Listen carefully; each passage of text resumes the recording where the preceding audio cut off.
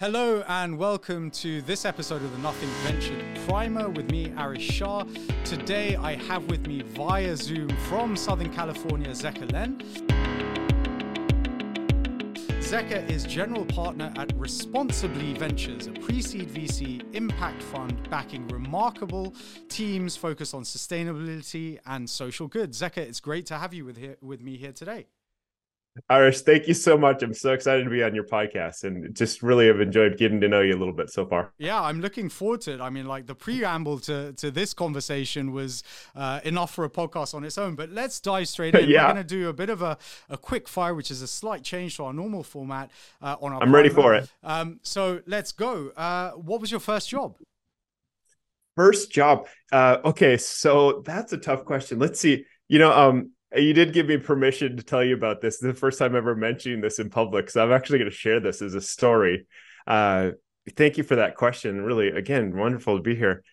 Okay, so here I am in the fifth grade in the US, and it was about, I think we're like 13 or 14 or something like that. This is way back in the 80s, and you may have recalled as a kid, I don't know if this was your experience, but as a kid in the US, we had sort of this baseball card craze. It turned out that it was a bubble, and it was one of the first sort of micro bubbles before, crypto bubbles or, the 2000s. NFT, right? Right, exactly. The original NFT.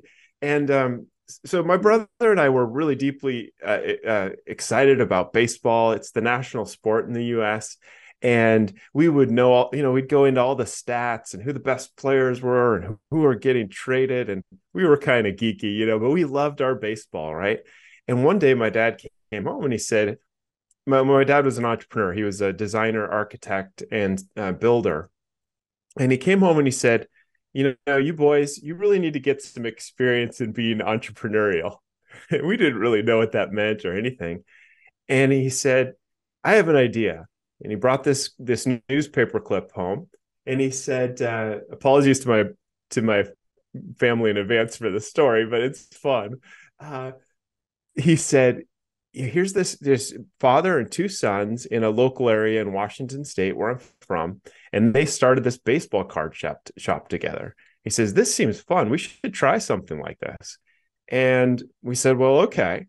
And my dad said, here are the rules.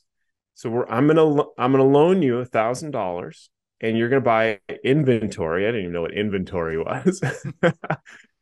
And so he took us to our local baseball card swap meets and things like that. And we started buying packs and singles and cards that were a little bit on the higher end, or some boxes, all this stuff. And we ended up getting an inventory, and a friend of his helped us get a space. And so in that space, it was in the corner of this metal shop, which you can appreciate, I'm sure. So it was in the corner of this metal shop, and there was a door in it and two windows in the middle of our small town up in Washington State. And so we thought, here we go. We put a sign out. We built a few cases.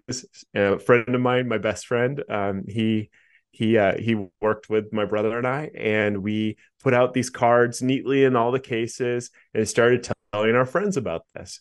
Well, we didn't quite realize how wild that experience would be, because we were only open 2-3 days a week after school. This was really just very humble. And what happened is a lot of parents and their kids would come, and they would spend a lot of money every week, way too much money. And the prices were going up so fast that people were so excited with a card like the Mariners had this player called Ken. His name was Ken Griffey Jr. His name is Ken Griffey Jr. And at the time, that was the hottest card. It went from $1 to $90 in a year. So 90x in a year, right? And people wanted to get this card. They were willing to do anything to get it. And so we saw a little bit of kind of a craze.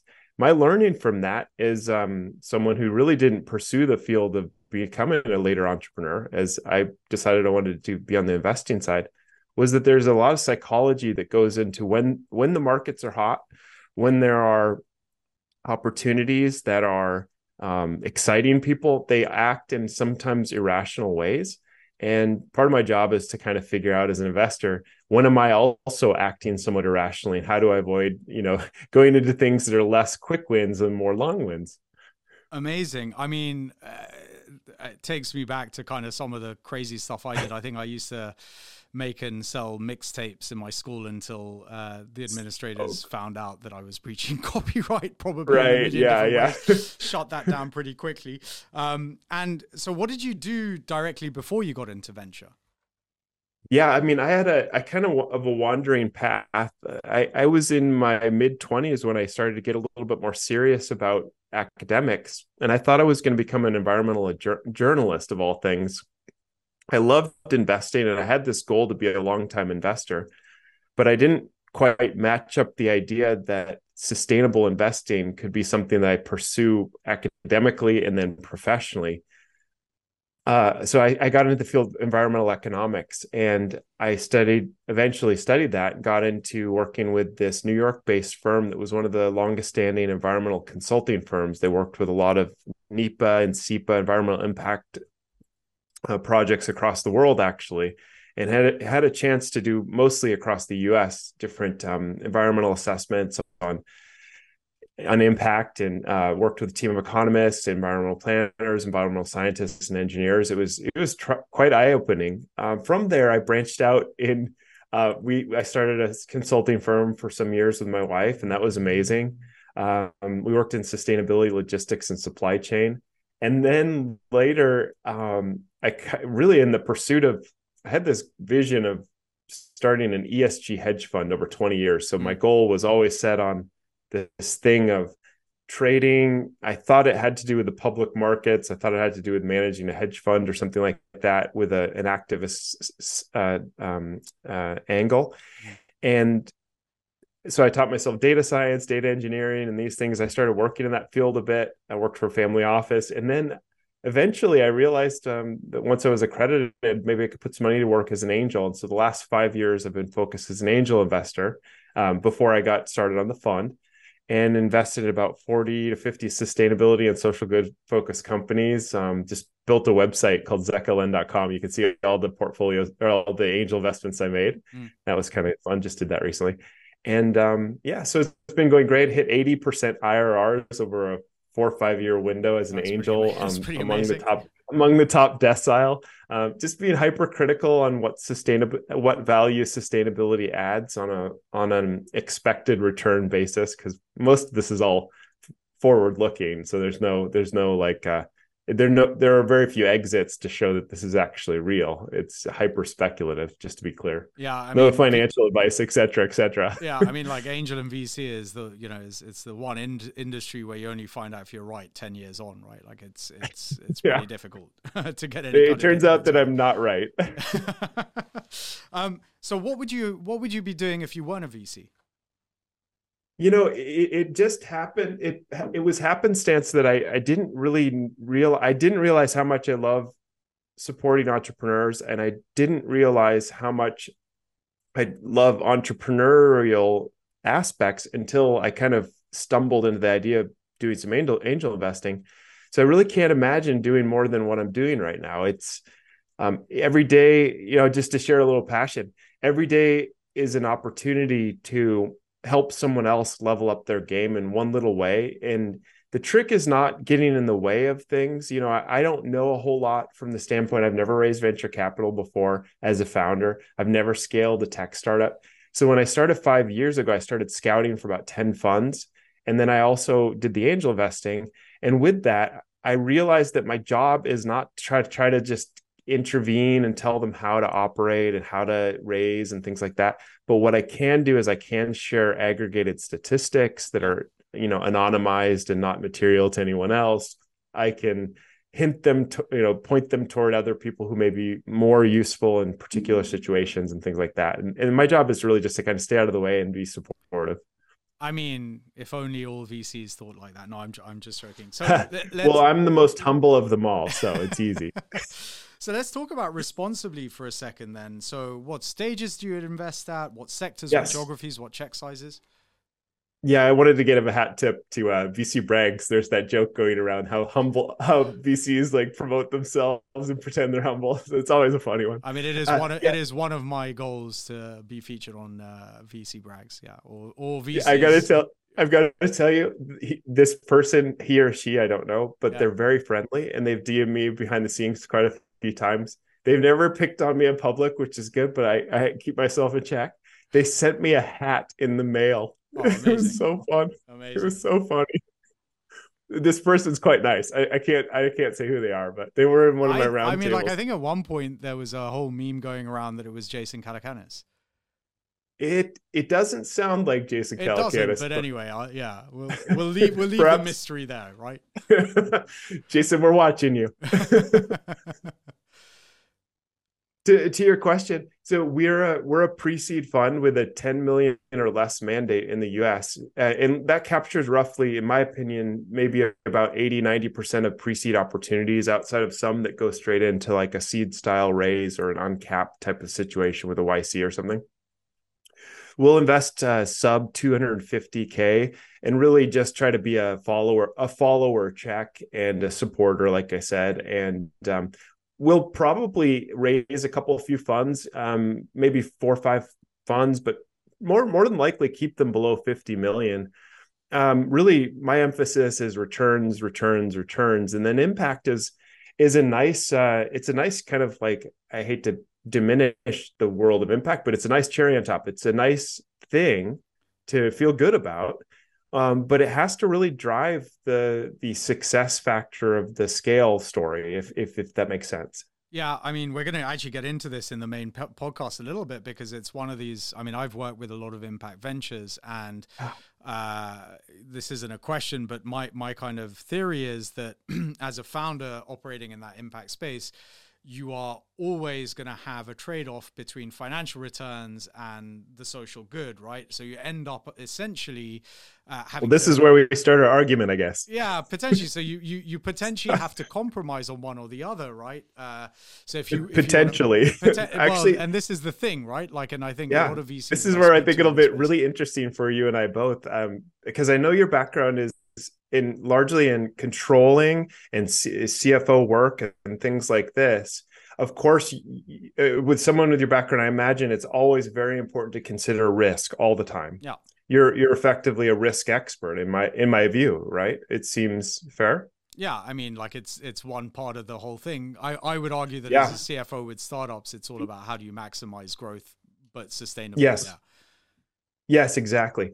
Yeah. So speaking more generally toward the impact story, um, if you think about extra financial aspects of a business as more sophisticated, if a customer takes more time to understand, if a customer takes more understand to understand why they're buying something, for example, if this is better for the planet in my mind, or if this is something that the team builds around a very particular set of a larger set of constraints that a consumer may demand, then automatically it's pretty safe to just use the word more sophisticated. Now, I don't, it's not a legal word, but the idea that ESG or impact or other things are more sophisticated isn't necessarily a stretch in my view. So I was thinking about this before the call today, or before the show here today, that in my mind, firstly, a lot of people say high ESG scoring companies tend to embrace more complexity and they look toward extra financial measures in a more sophisticated way.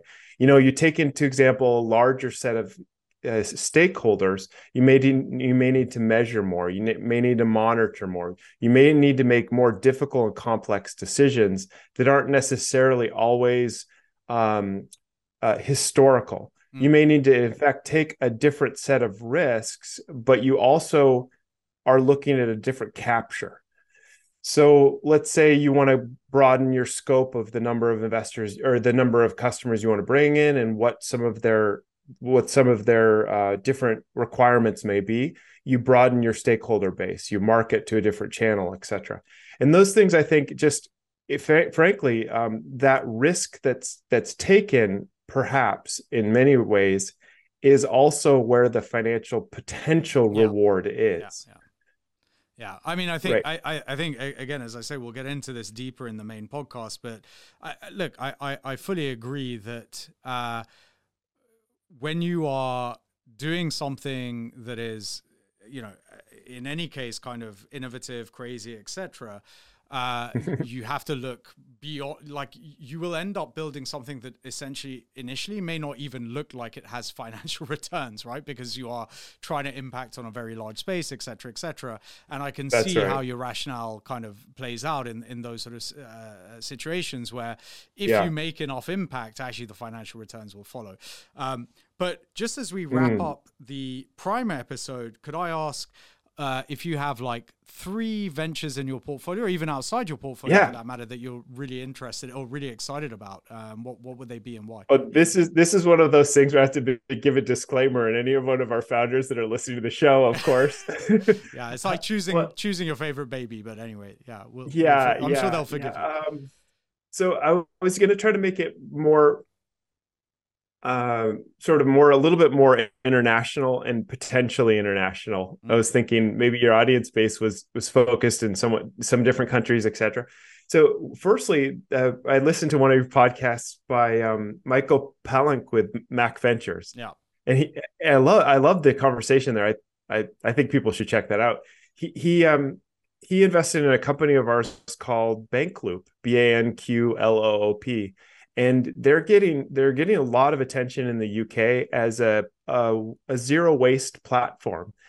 And you can think of them, sort of their rollout strategy, as one that surrounds real-time waste processing with robotics and AI to commoditize different waste streams in a highly efficient manner that is probably never been seen before, and it's really fascinating.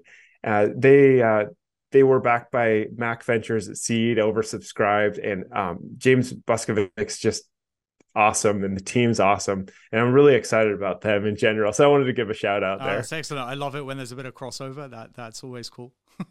Yeah, I kind of made that up. I know it wasn't intentional, but I just think it's really neat the people you have here on your show. So and then there's also Parcel Health, which is really interesting. There's this company, Parcel Health, that's ran by a pharmacist, and she built this product that is made. It's a folded box to start as a go to market, but the idea is that this folded box can be used to reduce carbon, to reduce material waste, etc., for 8 billion plus pharmaceutical orange bottles, which are largely non-recyclable. And it's really exciting. They're taking off in Canada right now, and they just got the University of Michigan with a branded box from the University of Michigan. That was kind of the win a couple of weeks ago. That was really, really fun. And so that's really interesting. Also, the company Climatize.earth, they just got a big announcement, and they're pushing forward in the fintech space, but it's more so climate fintech. And you could think of it something like an Acorns in the US, where instead of your rewards points going toward your airline or toward cash back or something like that, it goes directly into, I wouldn't make claims, but climate friendly, let's say, projects that have an internal rate of return. So you're putting your money to work in an investable sense into projects that you love. So renewable energy, solar, wind, etc. Amazing. I mean, those sound like super interesting businesses. And what really interests me, again, in the sustainable space, there's just as many businesses that are focused on atoms as there are on bits, which, Yeah. when you're talking about like Parcel Health, for example, it's like a non-obvious problem to anyone sitting outside, but like the minute you talked about it, it's like, oh yeah, actually that's a pretty. And by the way, I used to manufacture cardboard boxes, not for the pharmaceutical industry, but that was also one of the things. So like, thinking about kind of how to control and manage waste as a result of that whole process is Nice. super interesting. Listen, Zécca, we're going to get into a lot of this in the main podcast. Thank you so much for joining me today. It's been absolutely great hearing how you got to building responsibly. Oh, it's so wonderful. Thank you.